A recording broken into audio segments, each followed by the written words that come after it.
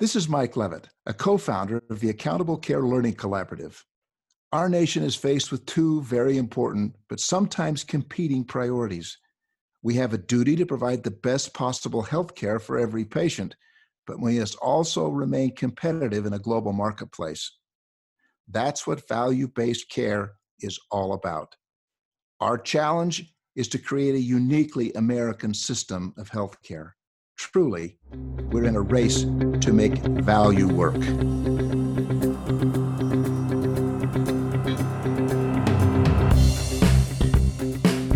Welcome to Season 1 of The Race to Value, a weekly podcast hosted by Dr. Eric Weaver and Daniel Chipping of the Accountable Care Learning Collaborative. The ACLC is a nonprofit organization focused on accelerating industry readiness for success in value. With its competency-based framework for health value, the ACLC is working with healthcare organizations all over the country to create the workforce of tomorrow. Come join Eric and Daniel as they engage the executives, clinicians, and entrepreneurs who are leading this race to value.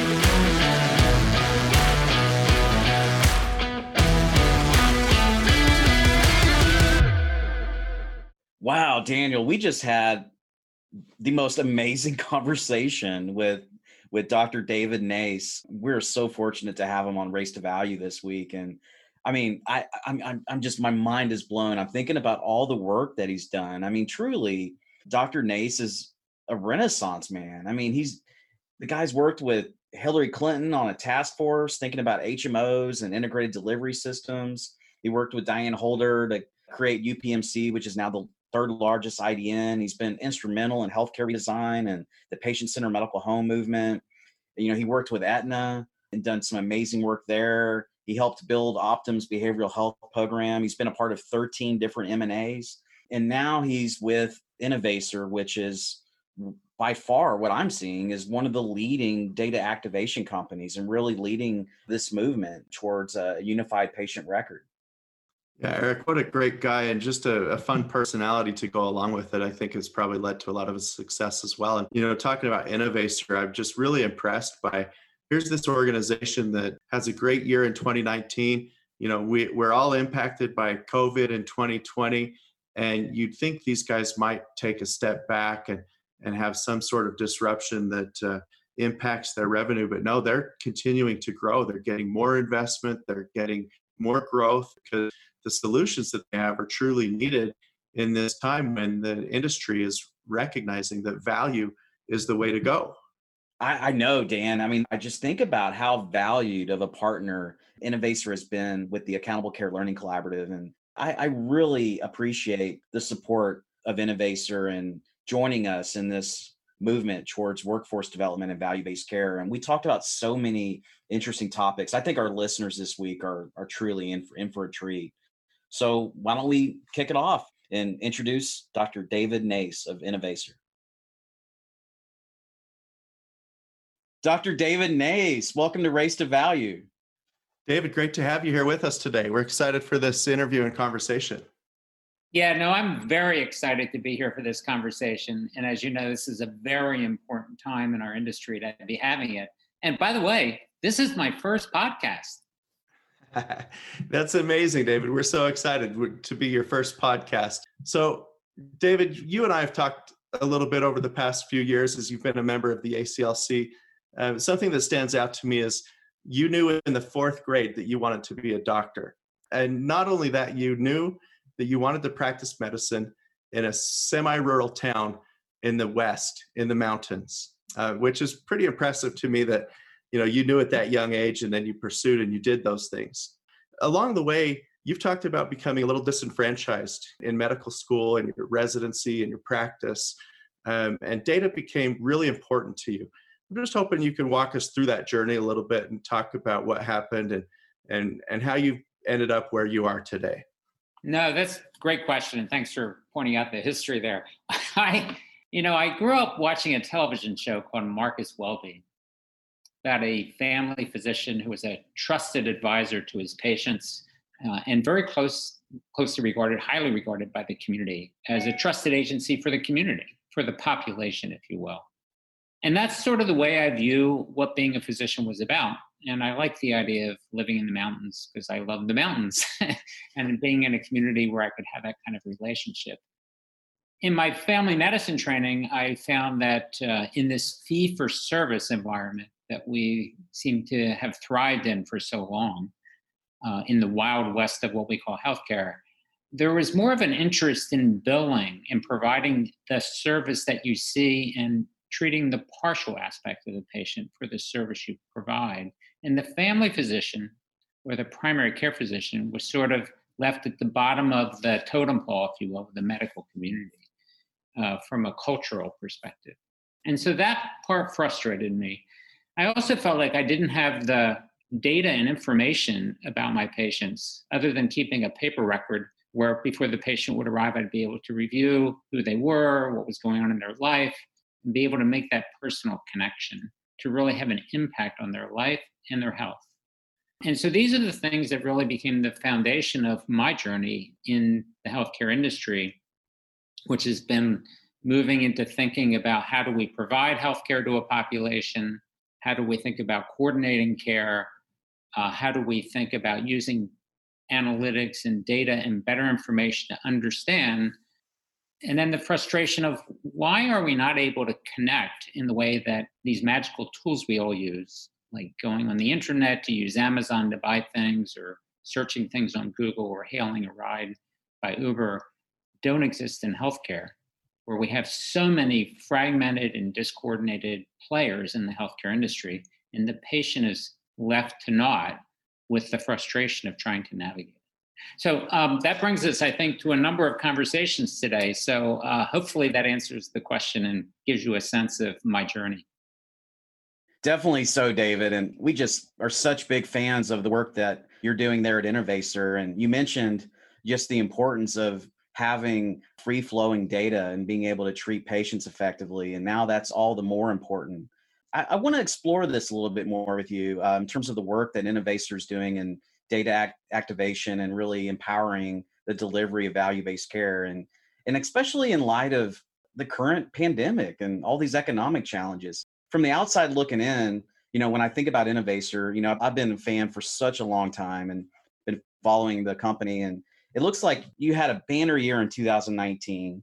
Innovacer launched a single data solution for Medicare Advantage plans. You're really on the forefront of leveraging the FHIR interoperability standard. You launched a new PCMH solution. You completed a Series B raise. You received accolades. I saw that you guys won a MedTech Breakthrough Award. 2020, it looks like it's going to be another great year. You have Series C funding. You have HIMSS 20 coming. You're going to have a big unveil for your unified patient record. And then boom, COVID happens. And I want to understand that. How has the pandemic changed your perspective on the movement to value-based care? What is Innovacer doing now to respond to population health needs in this current climate and with the pandemic? I'm really interested about, what you're seeing now and what you're doing in virtual care, embedding care protocols into CM workflows and supporting patient education, and then really what Innovacer's doing now in this unique historical moment to really evolve as a company to drive value even further in this post-pandemic world. No, I appreciate it. And thanks so much for the interest in Innovacer and what we're doing here. We have been on a tremendously exciting journey at this company, even in the pandemic, if you will. In fact, it's been more exciting than ever. I appreciate you pointing out so many different aspects of things that we're doing. And sometimes that is perplexing to people is what is Innovacer? It seems to be doing all these different things. At our core, we are a technology company that provides a data platform. And what I mean by that is a new technology for healthcare, the ability to rapidly bring in data from any source, manage the high quality of that data, and create a single view of the patient or population in near or real time, and then activate that data. So let me explain. Activation is how do you put the insights that are needed into the workflow of the various constituents and have them work as a team and be efficient in what they're doing within the workflow that they do. So let me give you an example. If I'm a driver of a car, I'm driving and I'm using Waze on my phone and I've got my dashboard in front of me, I'm looking at my speed, and Waze may say, oh, by the way, there's an accident ahead, make a right and you'll save 13 minutes. That's an insight in my workflow. So when we think about providing that data, making that available to the constituents involved with dealing with a patient or a population. So in accountable care, as an example, we know that is a physician, practice, care manager, maybe a community worker, if they're leveraging the community, accountable social determinants of care. Being able to provide them insights and provide the people that are managing, say, a value-based contract with the data and information to effectively manage that contract or a series of contracts effectively by providing insights in whatever their dashboard is. Could be Epic, Cerner, or some other EMR or any EMR. It could be a care management solution. It could be, if you're a patient, a smartphone you're carrying. How do you connect and coordinate them and give them insights so they can work as a team together? So this is the core of what we're doing. And then there's also other players. Like, how do we do that in a fee-for-service arena where, say, you're managing a surgical case, or what we often call that patient-centered surgical home, and carry that from the beginning of determining the risk of that patient and managing, coordinating that care in a very patient-centered way to the handoff back to primary care. So we are offering this sort of cloud in the same way that Amazon has done this, say, in the retail space, where we all know we can go on and purchase and supply chain is connected, and we're all kind of working together with information that we need. In fact, the platform itself gets to know us. In healthcare, as you know, it's been very fragmented. People have data warehouses, and the tools that we use often have databases underneath them that are servants to the application. And no one's connecting everything in a patient-centered way or a population-centered way. So that's a high-level view of sort of how we think about the market and what we are currently offering in healthcare. The pandemic, interestingly, we've had this tremendous growth starting in the accountable care space. And, when the pandemic started, we thought, oh my gosh, what do we do now? Like everyone else. And we thought we might hit a wall. Interestingly, this platform we have, and you brought up the issue of our FHIR enablement in terms of interoperability. With this sort of innovation, this sort of technology platform, by the way, the name Innovator came from Innovation Accelerator. It allows people to use data and quickly innovate on top of the data, and then create solutions literally by pivoting on a dime. So we were able to do that. When the pandemic hit, we quickly assessed the needs of our clients and created a COVID-19 management solution, which allowed physicians, practices, hospitals to quickly deploy and connect with their patients virtually to a telehealth solution and be able to manage their care using that data and connect all of the various players, whether you're coming to the hospital or whether you're needed to be triaged based on the analytics of your risk, and helping the patients to be managed at home, and do that within the workflow of the tools that they were using before the pandemic. So this is the sort of response we had, and allowed us to quickly grow, and now we're deploying telehealth solutions and connectivities as part of that platform across the landscape of our clients. So being able to quickly pivot and being able to quickly address those solutions allow us to continue to grow and add value to our clients. By the way, I appreciate your pointing out our Series C raise. And yes, just in the quite completely surprising to us, just in the second quarter of this fiscal year, we actually had tremendous growth, which is not something that we necessarily all expected, right, when we hit the pandemic. And even coming into the third quarter, which we're now 2 weeks into, our growth continues to escalate. So it's the ability to pivot, innovate, and work with our clients to allow them to innovate, to deal with solutions as they arise, and address these barriers such as the pandemic has brought forth.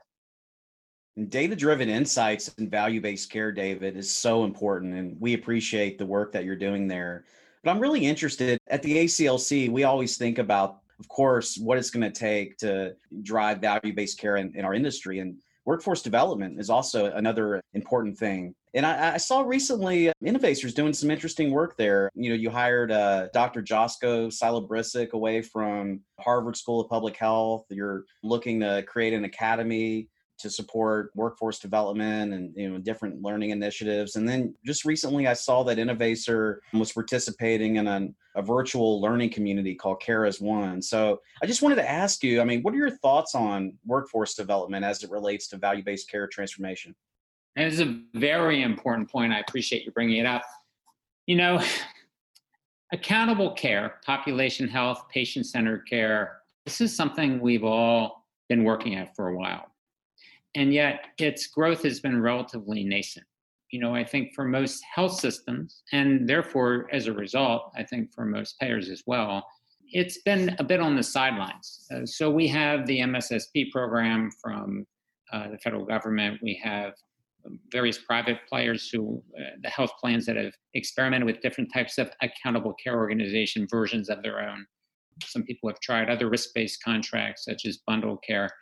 But it's been a relatively smaller portion of the overall business for the healthcare industry. And the growth has been very incremental. When the pandemic hit, there was a tremendous concern that could even be potentially backslide or potentially accelerate, given our experience in the second quarter. What is key is that it requires new learning and new skills to be able to better leverage and understand the value of thinking about accountable care, of population health. So we recognize the need to educate people. We created this concept of the academy, Innovator Academy, or what we often refer to now as the Care as One Academy, as a way to provide cross-fertilization amongst people that are being very successful in accountable care and have those learnings across different paradigms within the accountable care experience and competency need to be able to share that and educate other folks. Now, this is an ongoing work in progress, but it's been great. Our data platform has been able to be leveraged to provide a opportunity to think about what are the key value levers that have made our clients successful, whether that be data-driven insights or analytics or telehealth, and then provide the education to the various people moving into accountable care as needed, as we both deploy to our customers as well as to the community as large. So the Care as One community is our effort to provide an educational and learning platform to the general community. Our Innovator Academy is offered to our clients, where they can provide a variety of educational tools and resources where the learnings from our various accountable care clients can be leveraged. And we also use it internally for our own workforce development as we continue to grow and hire new people. So David, you're doing this phenomenal work and providing your clients with data-driven insights and analytics. You're helping them learn and become empowered to succeed in value-based payment. But I'm really interested, how do you, at your core, you're a technology vendor, how do you transcend that vendor-customer relationship to truly become a partner?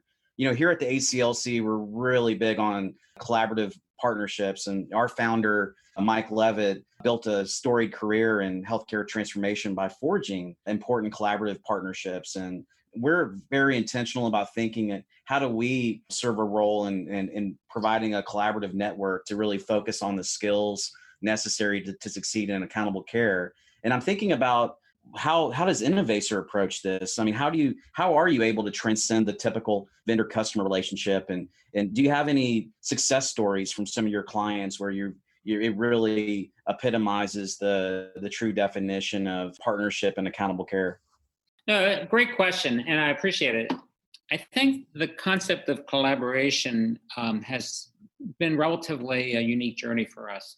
If you think about technology vendors in the history of technology in healthcare, it's been largely, I have a solution for a particular thing, and then I'm going to sell you that solution, whether that be a EMR or a care coordination platform or an analytics tool. And the technology I'm selling you does what it does. And I'm saying, well, I think you might have a problem, purchase this. Our journey's been a little different, and the flexible innovations in technology that we have seen in the market and that we've been able to leverage here allow us to do that. So as an example, Mercy One was our first client. It's a nice example of that journey.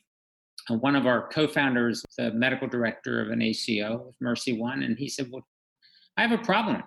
My claims data is all in one place and my clinical data is another. I'm doing analytics, but I can't look across and combine them.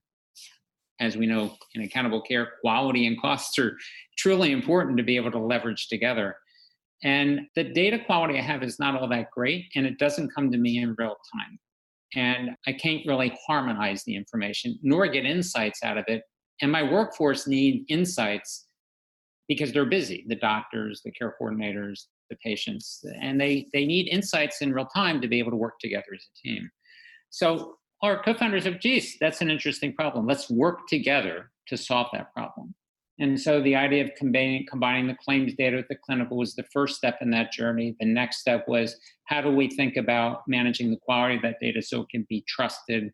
How do we think about how that data needs to be turned into an insight, whether that is in managing the contract to be successful or to the various players, the physicians, the care managers? And then how do we stand up within their existing infrastructure and the technology investments they've made to date, because they don't want to lose those investments. How do we wrap around those things to really help you accomplish the goals that you're informing us about? So that process of collaboration from the initial interaction with a client is one that we have used in every engagement we've had with every client. So we're not bringing a solution saying, here's the solution, like we're a population health vendor, or we're an analytics vendor, or in other markets that we're now entering, we're a Medicare Advantage vendor or we're a fire interoperability vendor. We are all those things and many more. It's the flexibility of the unique technology of using machine learning and AI and automating workflows and being able to wrap that technology in a modular way on top of their existing investments to solve the problems collaboratively that they're facing, and then continuing that journey with our clients is what makes us successful. So with each of our clients, we start one place to solve a problem and continue to work across and expand our work with that client collaboratively to solve additional problems along the way. So our growth has been both new customers as well as continued growth within our existing customers because of that collaborative. David, I love hearing you talk about your collaborative approach and what you've done both for your clients as well as for sharing learning with each other and using that learning to help your workforce and to help your clients' workforce in their development. As Eric mentioned, and as you know, the ACLC really values the collaboration, the sharing of lessons, and helping the industry learn and accelerate towards succeeding in value. How would you say that your experiences with the ACLC has been supportive of your work in these areas? I've been very proud of the collaboration we've had with the ACLC. And, my personal interest has always been one of collaboration. We are not going to solve these problems in healthcare unless we work together. And that's where the framing of our mantra here at Innovator of care as one comes from. We want to care as one for patients and for populations and for communities. And so that's a key aspect of that. I've always been interested in thinking about policy, bringing stakeholders together, having them brainstorm and collaborate to solve the problems that they have. And that's really what ACLC has really done, is to bring together the various stakeholders across different communities and share their learnings and then tackle a specific problem together collaboratively by both sharing their experiences, sharing their successes, and then brainstorming together to find solution paths, and then being able to publicly reveal those paths to the broader community. So that's my understanding of what ACLC has really brought to the table around helping the learnings of accountable care to expand. And I think that's why we are so proud to be a participant. So, collaboration is the core of how we're going to succeed, particularly in this pandemic environment, and come out of it in a better place, which I believe we are. And I really applaud the work that we're doing at the Accountable Care Learning Collaborative. David, I really appreciate you saying that and appreciate your partnership and involvement with the ACLC. You're definitely an important contributor, and we value having you and Innovator with us in this work. to your point about your history of and interest in collaboration and policy and pulling organizations together, you actually worked with Dr. Paul Grundy, the kind of co-founder. You both created the patient-centered primary care collaborative together. The industry knows Paul as kind of the godfather of the patient-centered medical home revolution. Do you and your coworkers, when you've got Dr. Grundy at the water cooler, are you guys calling him Godfather? Well, Paul's been a good friend for going on now for 2 decades, and he's very proud of that term. Both Dr. Grundy and I worked for large Fortune 50 companies. Dr. Grundy was Chief Medical Officer with IBM, and I with McKesson. And being friends, we would reach out to each other and saying, how do we solve this problem in the industry? How do we get people to have a light bulb go off and move forward? And I still remember the day Dr. Grundy called me and said, we think we want to break the backs of healthcare and really empower primary care and move the concept of primary care forward in this country. As you know, primary care has been very marginalized. It's less than 5%, if not 4% of the total spend. All the spend goes to high profit specialty care historically. And so I said, that sounds great. And his concept is to leverage the large employer perspective to get people to actually do things. So one of the first things he did is got the 4 CEOs of the leading primary care organizations together in a room and said, all right, you guys can't leave that room until you come up with a set of principles that we as large employers will drive through the industry. And Dr. Grundy has a great story about where he actually, worked with another organization and threatened to, pull IBM's contract if they didn't move forward with the primary care empowerment. So that's where the term Godfather came from, the analogy there of the leveraging of that sort of clout. So he's very proud of the name. And you had a really important role in that as well, and obviously very involved with the patient-centered primary care collaborative and the patient-centered medical home movement. I want to ask you about the study published in the American Journal of Managed Care last week. This shows that combining ACOs with PCMHs does not necessarily lead to double the savings. Having said that, I do want to recognize that, we talked to Edwin Estevez, CEO of RGV ACO, in our last podcast, and they actually used the PCMH model to get all of their independent physicians PCMH recognition, and it's on that model that they've built the success of their ACO. So maybe that's a unique story when we look at this study, but I'm curious to your response. Why do you think a hybrid ACO PCMH model doesn't necessarily result in greater reductions in healthcare costs compared to standalone models? That's a great question, and it allows us to think about what we mean when we talk about the patient-centered medical home and what the history is about accountable care organizations. So, first and foremost, the patient-centered medical home was a set of collaborative principles that were driven forth by what is now the PCC, the organization patient-centered care medical home was really driven by. So the idea is patients need to have a relationship with a trusted advisor and someone who knows them and has a relationship. That the care that's delivered and quarterbacked by that trusted advisor would be a whole person care, meaning not just my knee replacement, not just my heart. I still remember a renal doc that was taking care of my father said, "Don't ask me a question about the heart. I'm a kidney doctor. I don't know anything about the heart." I thought, great.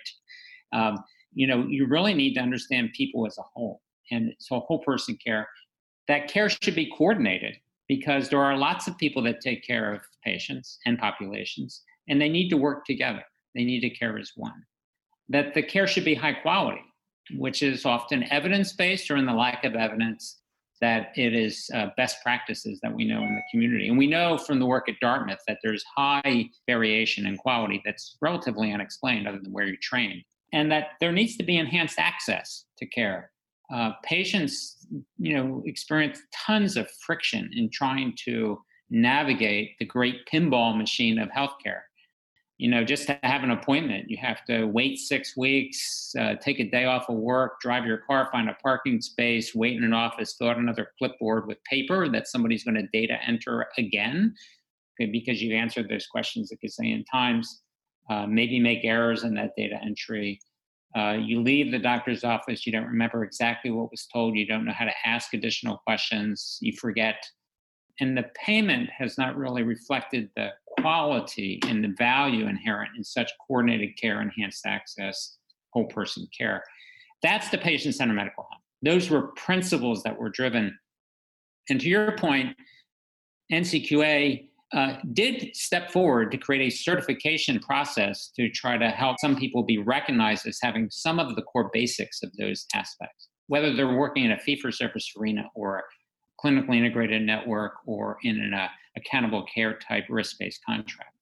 The ACO came out of Dartmouth, interestingly, because of an interest that Elliot Fisher had, who first came up with the term ACO, Accountable Care Organization, in unexplained variation of care, similar driver. And the concept of the ACO, which then became leveraged initially, I think, most widely known by the CMS, the Center for Medicaid and Medicare Innovation, as a contracting model for Medicare, and then private payers leverage that concept.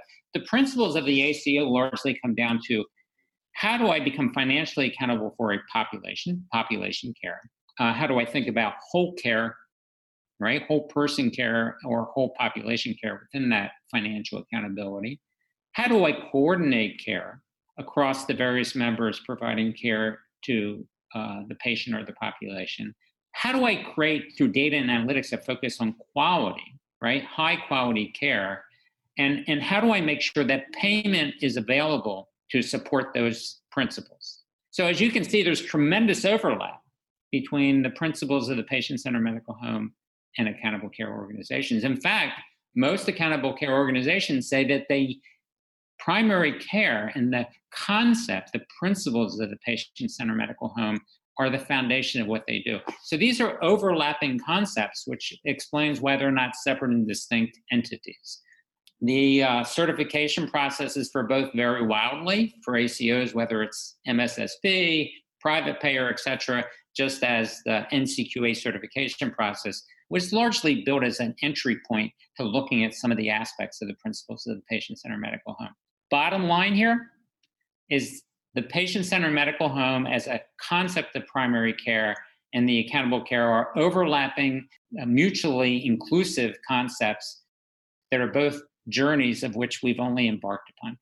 David, I want to know a little bit more about this journey that we're taking as it pertains to digital transformation. And I was shocked when Innovaccer released its survey earlier this year, and it showed that most provider organizations are still in their pilot phase of value-based performance and their risk-based transition.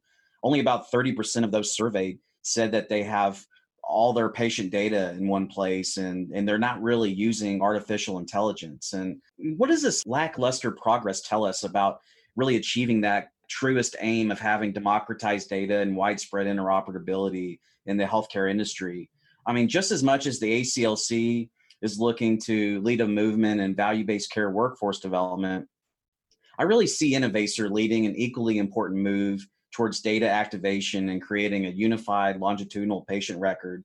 And I just want to know more about, let's be honest. What is it going to take in our country and our health system to truly deliver on that promise of a unified patient record? If I look at the good things that are happening, you have the FHIR interoperability standard, you have Blue Button 2.0, Current Alliance. There's a lot of great things that are happening to activate data and create that liquidity to support population health management. But then you have all these challenges, whether it's unintended consequences with HIPAA or EHR vendor data blocking. How do we overcome the bad, leverage the good, and then ultimately create the idealized state of true population health management through a unified patient record? So let me try to capture sort of the journey, and I think you put it very well, talking about the journey that we're going through in healthcare. And we'll use COVID as an example. So we have recently been working very closely with one of the largest health systems in the country. And when COVID hit, they came to us and said, we have a huge problem.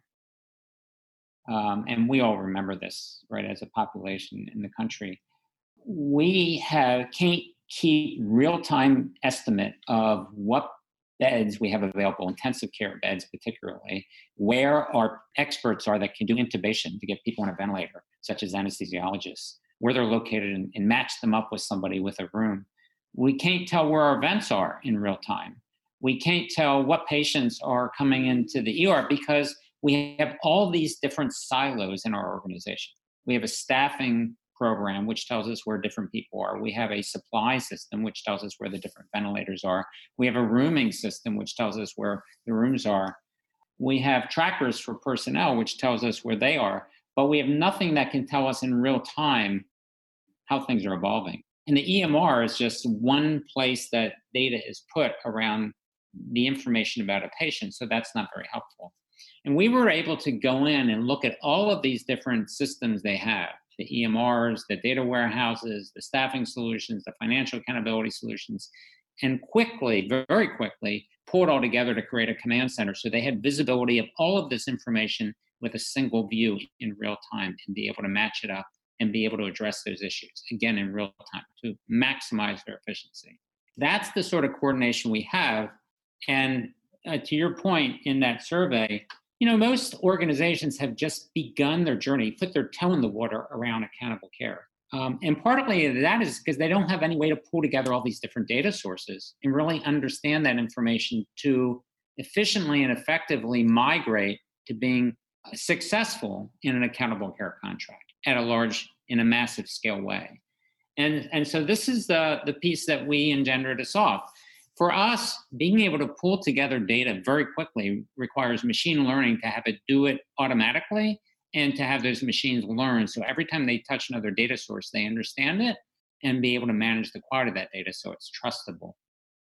To use artificial intelligence to be able to identify key issues that need to be put into the workflow of whatever systems people are using to give them insights about actions they now need to take, or whenever possible, to automate those actions when a human is not required to do it, to create efficiency in the process. So these are the key pieces that we've brought to the table, but I think the industry at large is still suffering from sort of two aspects. One is inertia. So before COVID's been a nice impact on in a silver lining way on our industry because it's allowed people to quickly innovate. But historically, people don't like to change. They've made investments in their systems. They're very busy and they keep doing what they're doing. And that's been in a fee-for-service world. And so inertia has been a big, big barrier to moving to accountable care. But the other is these data silos. People have made huge investments.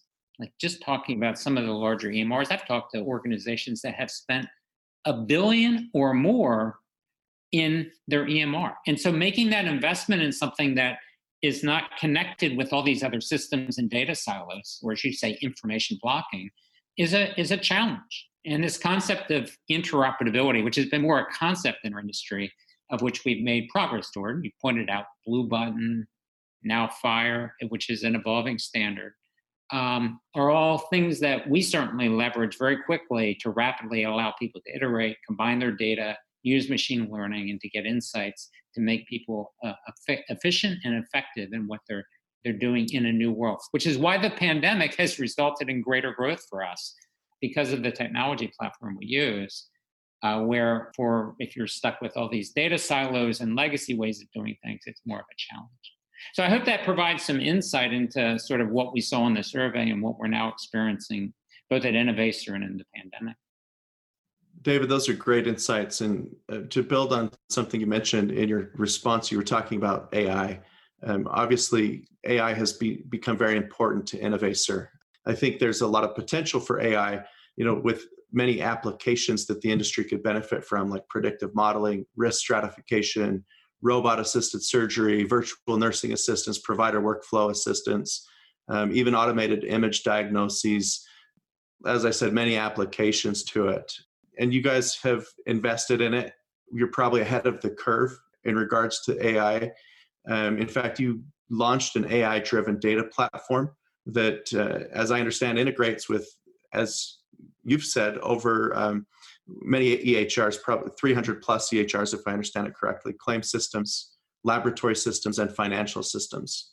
Can you talk to us a little more about your AI solution that you have for enabling care management and the workflows and point of care alerts that it will enhance? And based on what you've seen so far when it comes to AI, a second question is, are you confident that actionable intelligence will be obtained from it for improving risk scoring, enhanced value care, et cetera? Yeah, absolutely. So, the term artificial intelligence, or what we like to say is augmented intelligence, because humans are a very important portion of delivering healthcare, particularly around the concept of a trusted relationship. It really breaks down into three stages. The first is being able to have all the data pulled together, analyzed, and then be able to provide a insight.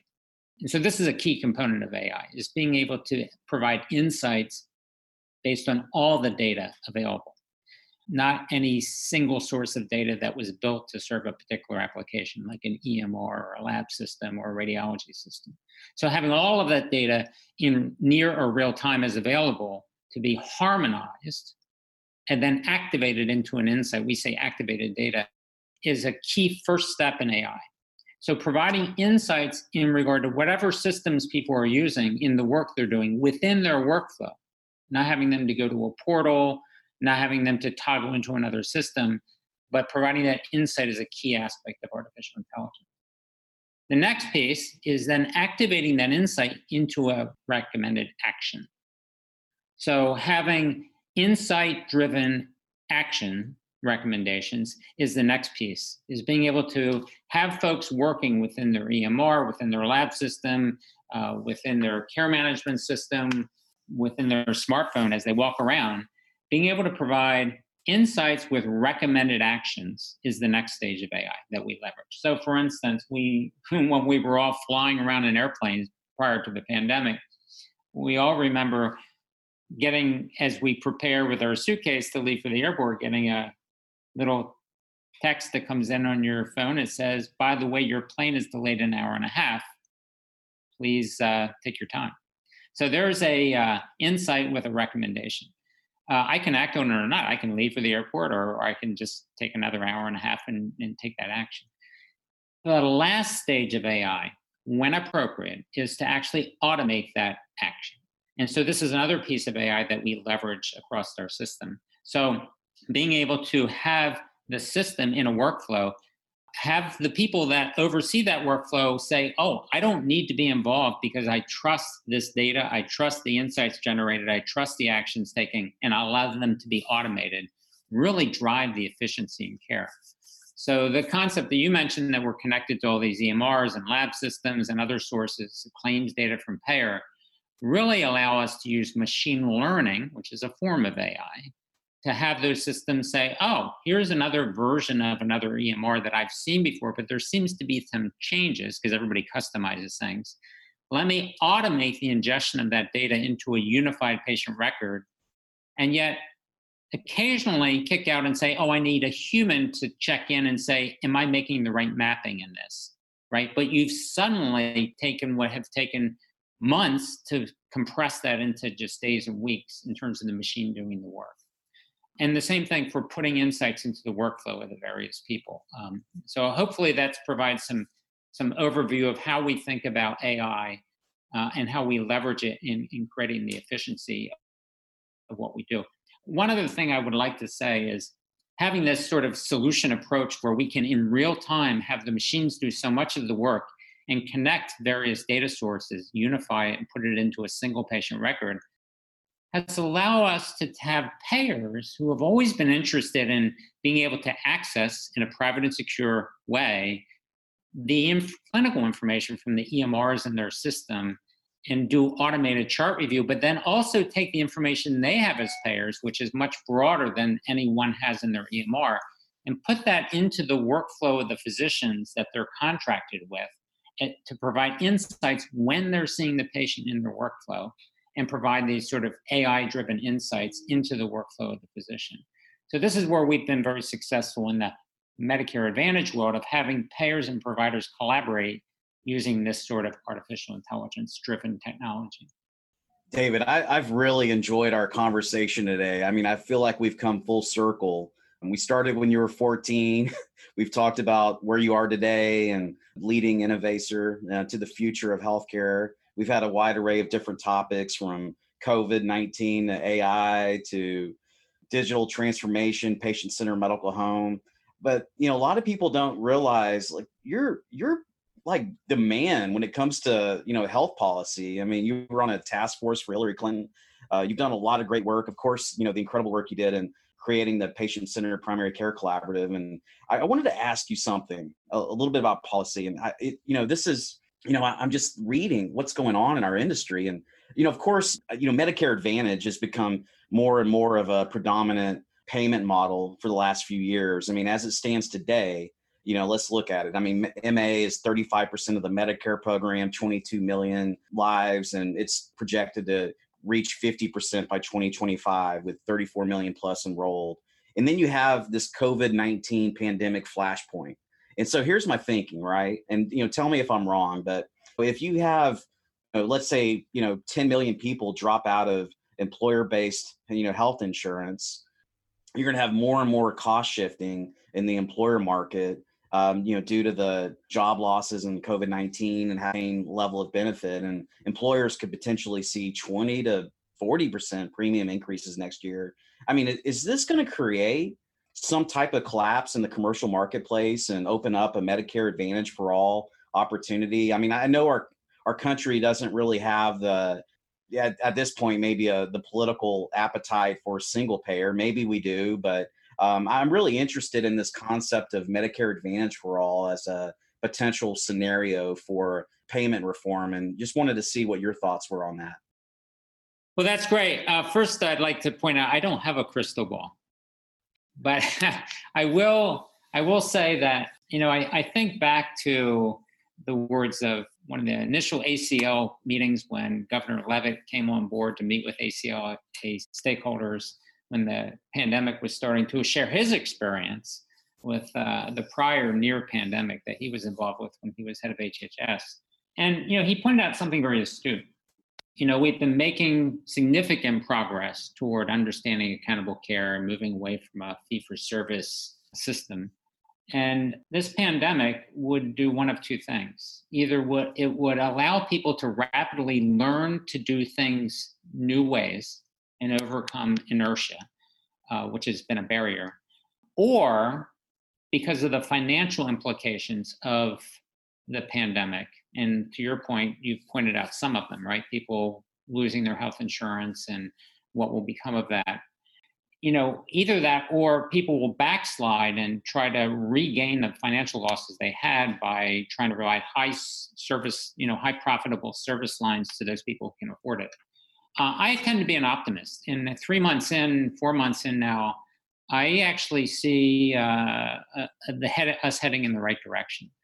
Health systems have been incredible with how quickly they've been able to innovate. Think about telehealth. We never were able to really leverage telehealth in a major way. It's been a tool that's sat on the sideline. Same with virtual care, which is being able to provide those tools in the home to monitor care and provide care without people having to come to an institution or even hospital. We actually think that most healthcare can be done virtually, connecting not just healthcare, but healthcare with the community to address the social barriers to care, the social, economic, and environmental, or the social determinants of care. There's tremendous opportunity for changes in the way we're doing things, of which people are already leveraging. Medicare Advantage is one where as you pointed out, rapidly growing because of the way the incentives are aligned. I think private payers will learn from that. I think health systems will find new ways to reach out and connect with private payers, to find new ways to contract and deliver care in the new learnings that they're having with the pandemic. So I tend to be an optimist and think that our current healthcare system, in the way that we have employer-driven care with private insurers or self-insured employers, will continue to thrive in the future, because we are quickly learning and pivoting. This is unique to America in the face of a crisis. I also see the risk of backsliding. And I think if that does occur in any significant way, that it could lead us to the outcome that you have described, which is, us being in a financially depleted area where the only solution to addressing that is some sort of single payer. I don't see that as all that likely. I think that we're a creative society. And I think through collaborations like the ACLC brings to the table, through the leveraging and finally the pandemic-induced silver lining of us learning to use these new technologies and establish more creative ways of providing and financing care, that at the end of a year from now, we'll look back and say, geez, this was an opportunity for us to finally move forward in the way we deliver high quality, reasonably cost care in this country. So, David, I wanted to ask you about social determinants of health. It's so important, and we've been thinking a lot about this in the ACLC. And population health is so crucial, and I think now our society's thinking more and more about that. And that's the 85%, right? I mean, if you look at it, the 85% of a person's health and well-being falls outside of the healthcare system. And what thinking and what steps is Innovaccer taking and really promoting these type of targeted interventions in communities to make sure that social determinants of health are adequately addressed? That's a great question. And, we've known for quite some time that from initial work brokered by the Robert Wood Johnson Foundation, that some 80 to 85% of the outcome of care for patients, of their health outcomes, is driven by the social, environmental, and economic and behavioral aspects of their life. And very little, this was the, I think, chagrining part of the analyses that were done by many different parties. Only some 5, maybe upwards of 10 in some analyses, % of the outcomes are driven by medical care that's delivered. I mean, that's pretty chagrining. I mean, that's a new word, maybe. A lot of people don't want to look at that data and information because it's a little bit, it's like the emperor has no clothes. We clearly know that we have learned so much about how to deliver evidence-based care, and so much of our healthcare workers are doing tremendous work, and we save lives. But we have this iceberg underneath of these other issues that we have not been able to connect. How does the healthcare system, because it's financed to deliver fee-for-service healthcare, how does it collaborate with the community in both understanding a patient's drivers of health outcomes, being able to address them, being able to address the economic, environmental, the behavioral aspects of a patient's care, and connect that as part of the delivery of whole person care, right? The parent principles of what the patient-centered medical home and the accountable care organization were all set out to do. So these are things we do at Innovaccer. We were the first to publish, I think, a social vulnerability index outside of CMS, who had done a little bit of work in this area, that really incorporates collecting all the data to be able to show the risk of an individual from a social, environmental, and economic perspective. In addition to medical risk scores that we already use, Johns Hopkins has a risk score, the HCC is being used by the CMS, et cetera, and being able to combine this new risk score to be able to identify when the patient's social, economic, and environmental issues or behavioral issues are paramount to be addressed versus the clinical or some combination of the two. And many of our clients are using this sort of approach. We also are working with the accountable communities of care model in a variety of different aspects. State of Washington, we've done a number of initiatives in the ACH model where we are bringing in community workers as part of the connectivity with the healthcare system and providing that unified data platform to be able to give community workers, along with the traditional healthcare constituents, the ability to work together, care as one, as a team, and be able to address these issues. My friend David Nace, the founder of the first school and now College of Population Health at Jefferson, often says and points out that the 2 biggest determinants of a patient's medical outcome are their zip code that they live in and their credit score. Not their, maybe a test around their cardiovascular status, not their blood pressure, not whether or not they were rehospitalized, their zip code and their credit score. So this tells us that there's a tremendous need to address this. And using a healthcare data approach where we can connect the healthcare system with the community and be able to address these more effectively and provide data and analytics, such as our social vulnerability index, to give insights to people as to how these traditionally separate workers in the field, the public health, the community organizations, and the healthcare system, can now care as one, both for individual patients and for populations, to more fully address their need. And I think ultimately this will lead to a tremendous leap forward in our ability to address the quality of care delivered to patients and populations and the cost of care, which is so desperately needed to be addressed, particularly in this post-pandemic environment. What a great way to end this conversation today. I mean, truly caring as one and making this movement and this race to value happen in our country. Dr. David Nace, it has been an absolute pleasure and an honor speaking with you today. Thank you for joining us on the podcast. So if our listeners want to learn more about Innovacer and the work that you're doing, how can they find out? How can they engage and learn more? Well, we have a website, and so that's the easiest way. And so certainly go to the website, and there's a little click on. If you want to know information, click on there and fill out your name and contact information, and we will reach out to you. I'll have to say, and this has really been amplified in the pandemic era that we're in, is we're doing a lot of virtual education, webinars, local community get-togethers virtually, where we're educating people in general about the opportunities in our industry. And obviously, as part of that participation, we're happy to connect and address issues that you see of interest that are arisen in those things. So go to the website, we have that information available. And most importantly, join the Care as One community.